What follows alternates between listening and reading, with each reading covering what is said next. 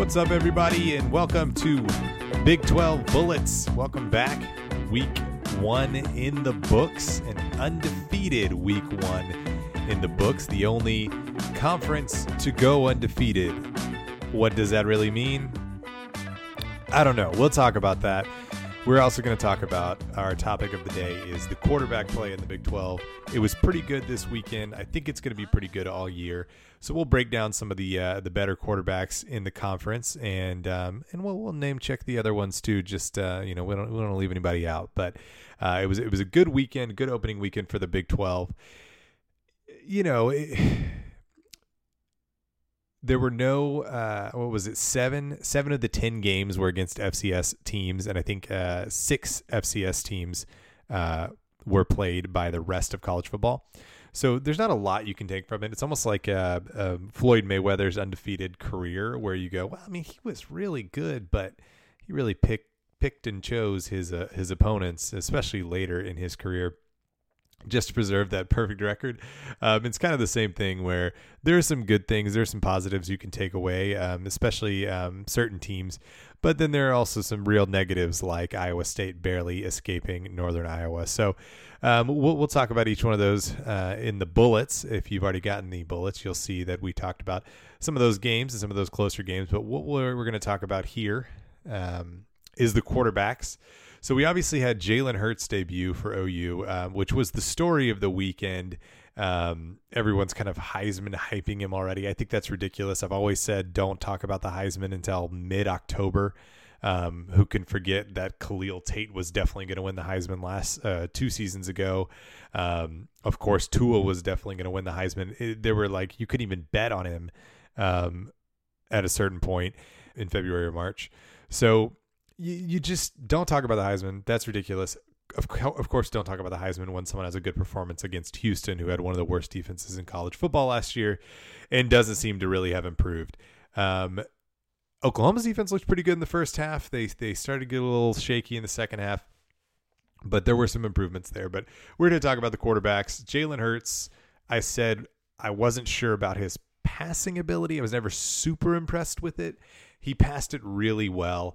And Lincoln Riley can make any quarterback look like a good passer. And it's not just that the receivers are wide open, like on that certain play where CeeDee Lamb was 20 yards away from everyone on the field. It's also the training that Lincoln has these guys under, the teachings that he gives them. They improve as actual quarterbacks, which is shown by Baker, obviously being really good in the NFL last year. It remains to be seen about Kyler, but obviously there was enough confidence to pick him number 1 overall. He wasn't a system guy like you'd hear about a lot of elite quarterbacks, where they're making these short passes and they're kind of finding the quick open receiver. It's very different in Lincoln Riley's offense, and Jalen will be asked to make big throws against much tougher opponents, and that's when we'll really see how good he actually is. I was very impressed by his running ability. I mean, we always knew he could run, but running in this offense, I had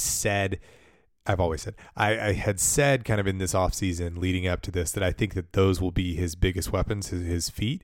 Not that he's the fastest guy in the world, but he's a good runner and he's a tough runner, and he's very similar to Sam Ehlinger in his ability to get big chunks of yards or to run that QB sneak and get that 1 yard you definitely are going to need.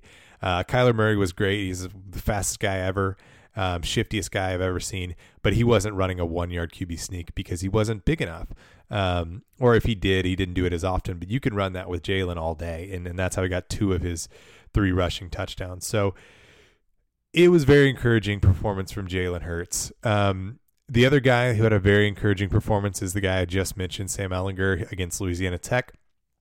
So, just to check this for Jalen Hurts, he threw for 332 yards and rushed for over 150. Sam Ehlinger threw for 276 yards. He threw for 4 touchdowns, which was the most in the conference. And the part of the game that I watched, I didn't watch the entire thing because it was, not a close game or anything like that.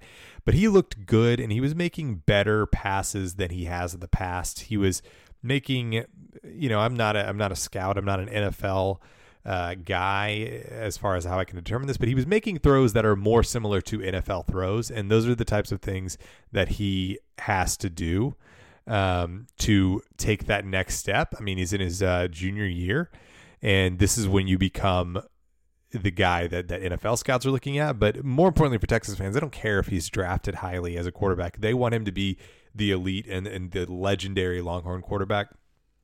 A performance like he had against Louisiana Tech is going to further that. It was quote only 276 yards, which is not a ton in this Big 12. But he was pretty good. He completed 74% of his passes. He threw it 38 times, which was, quite a lot, significantly more than Jalen Hurts, who only threw it 23 times. Hurts had one of the least amount of passing attempts in the conference, which is really funny. So, there's a lot of good for Sam Ehlinger as well. Some of the bad, if you watch the Iowa State Northern Iowa game, Brock Purdy did not really impress, and yet he still threw for 278 yards. He still had a good game at the end of the day, but the parts of the game that I was watching, which was, when it got really close and he needed to make some big throws, and he didn't necessarily make the big throws that he needed to. He obviously made the throws to win the game, but there was a lot left that I thought he could have done and should have done against Northern Iowa. That was not the performance that Iowa State was looking for, to go to triple overtime against Northern Iowa at home is just not the way you want to start your most anticipated season ever. Northern Iowa is a good team. So there are good FCS teams like Northern Iowa, North Dakota State, James Madison, Georgia Southern. Those are all good FCS teams. A bad FCS team is Georgia State, who is 2-10 and beat Tennessee. So there are worse losses to FCS teams than losing to, say, a Northern Iowa, but you never want to do that, and that would have taken them completely out of contention for a New Year's Six bowl, which is probably their goal, and they totally would have been knocked out of contention already if they'd have lost that game. So at the end of the day, it's a win, and Brock Purdy played pretty well, but I think he would even admit that he could do a lot more. The guy who slung the ball all over the place was the guy I talked up a lot in the first Big 12 Bullet podcast, was Alan Bowman of Texas Tech. We always expect Texas Tech quarterbacks to sling it all over the place, obviously. But he threw for 436 yards. He threw it 53 times. Of course, that's the most in the conference by 10.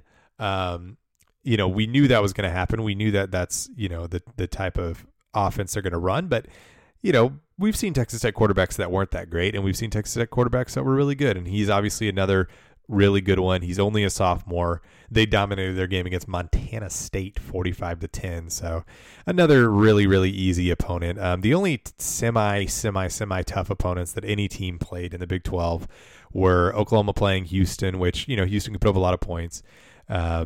Texas playing Louisiana Tech, that was never going to be a challenge, but Louisiana Tech's a real team in the FBS, and then Oklahoma State having to go to Oregon State, that could there could be some challenges there. Spencer Sanders was impressive when I watched him play. He's very athletic, can run the ball. He was passing it really well.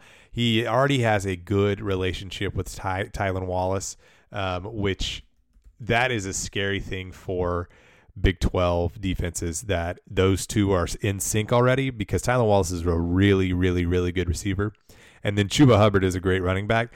Oklahoma State is, I think, going to be a challenge for people. They're going to put up some points. I don't think they're going to stop anyone, but they will put up some points with that offense. And Spencer Sanders, if he continues to play the way he played, it will be a good year for Oklahoma State. I don't know that it'll be a great year, but I think it'll be a good year. Kansas, again, another team that barely beat their FCS opponent. Carter Stanley is their quarterback. He's a senior. He actually played pretty well. Didn't have a high completion percentage, but he did throw for 241 yards. So I'll admit, I didn't watch that game. I don't even know if it was available to watch, but he did pretty well, it appears. Kansas State also barely won their game. Skylar Thompson just kind of does what Skylar Thompson does. nothing unexpected there. Charlie Brewer threw for 3 touchdowns, less than 200 yards, but only attempted 31 passes, which is not a ton for a Baylor offense. They're running. They ran it all over SFA, and they're trouncing of them 56 to 17. So, again, there's just not a ton that you can learn about each of these guys, but the ones that I think everyone was the most curious about, Jalen Hurts showed up and had one of the best offensive days in Oklahoma history, which is quite a statement. Alan Bowman appears to be fully healthy. Sam Ehlinger appears to be making that next step.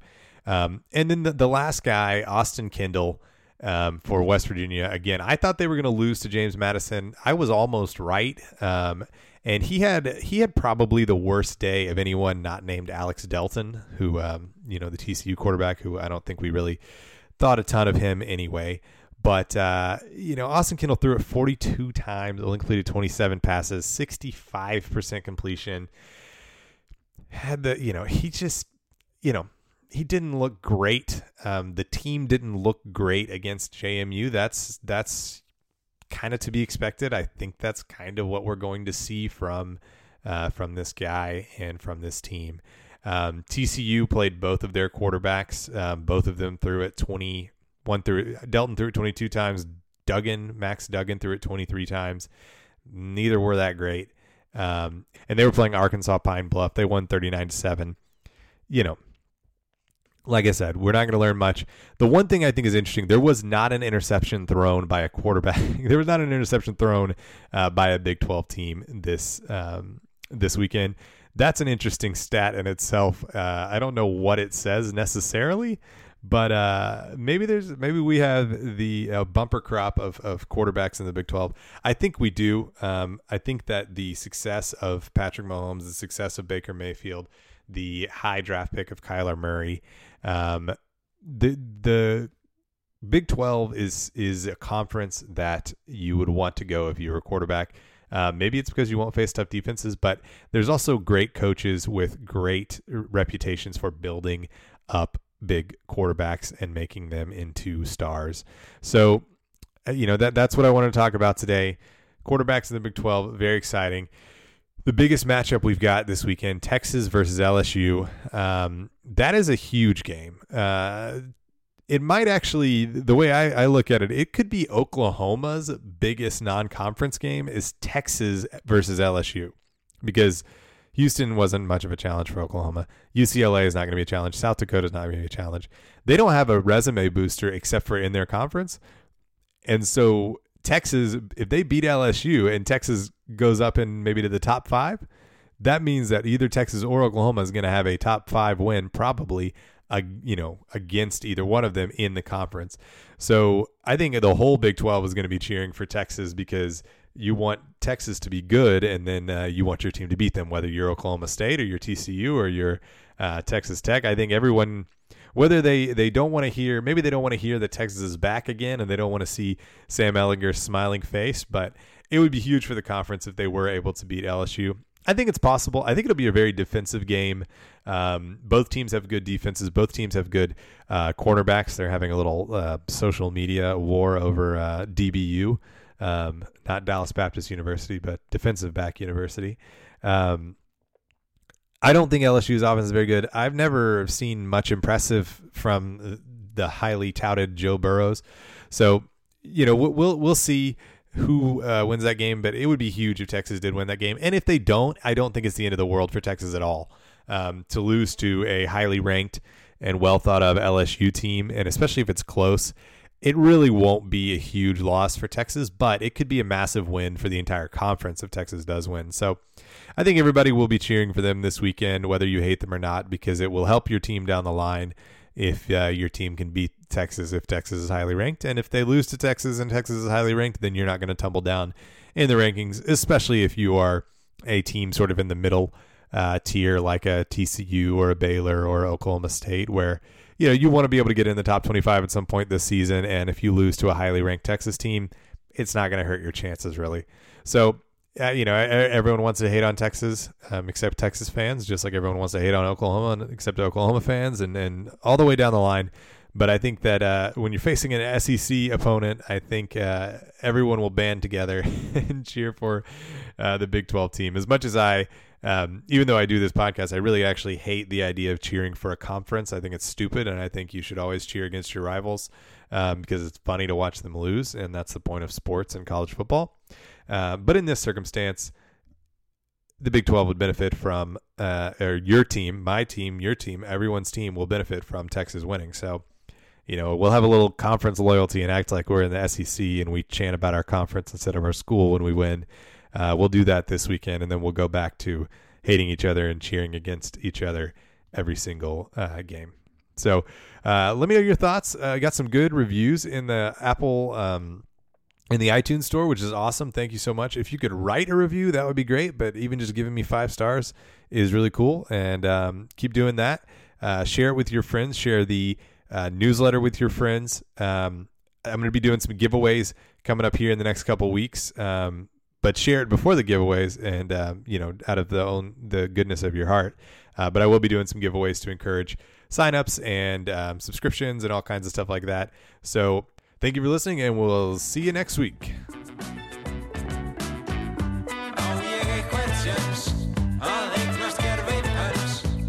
Sunset on the bench, don't ask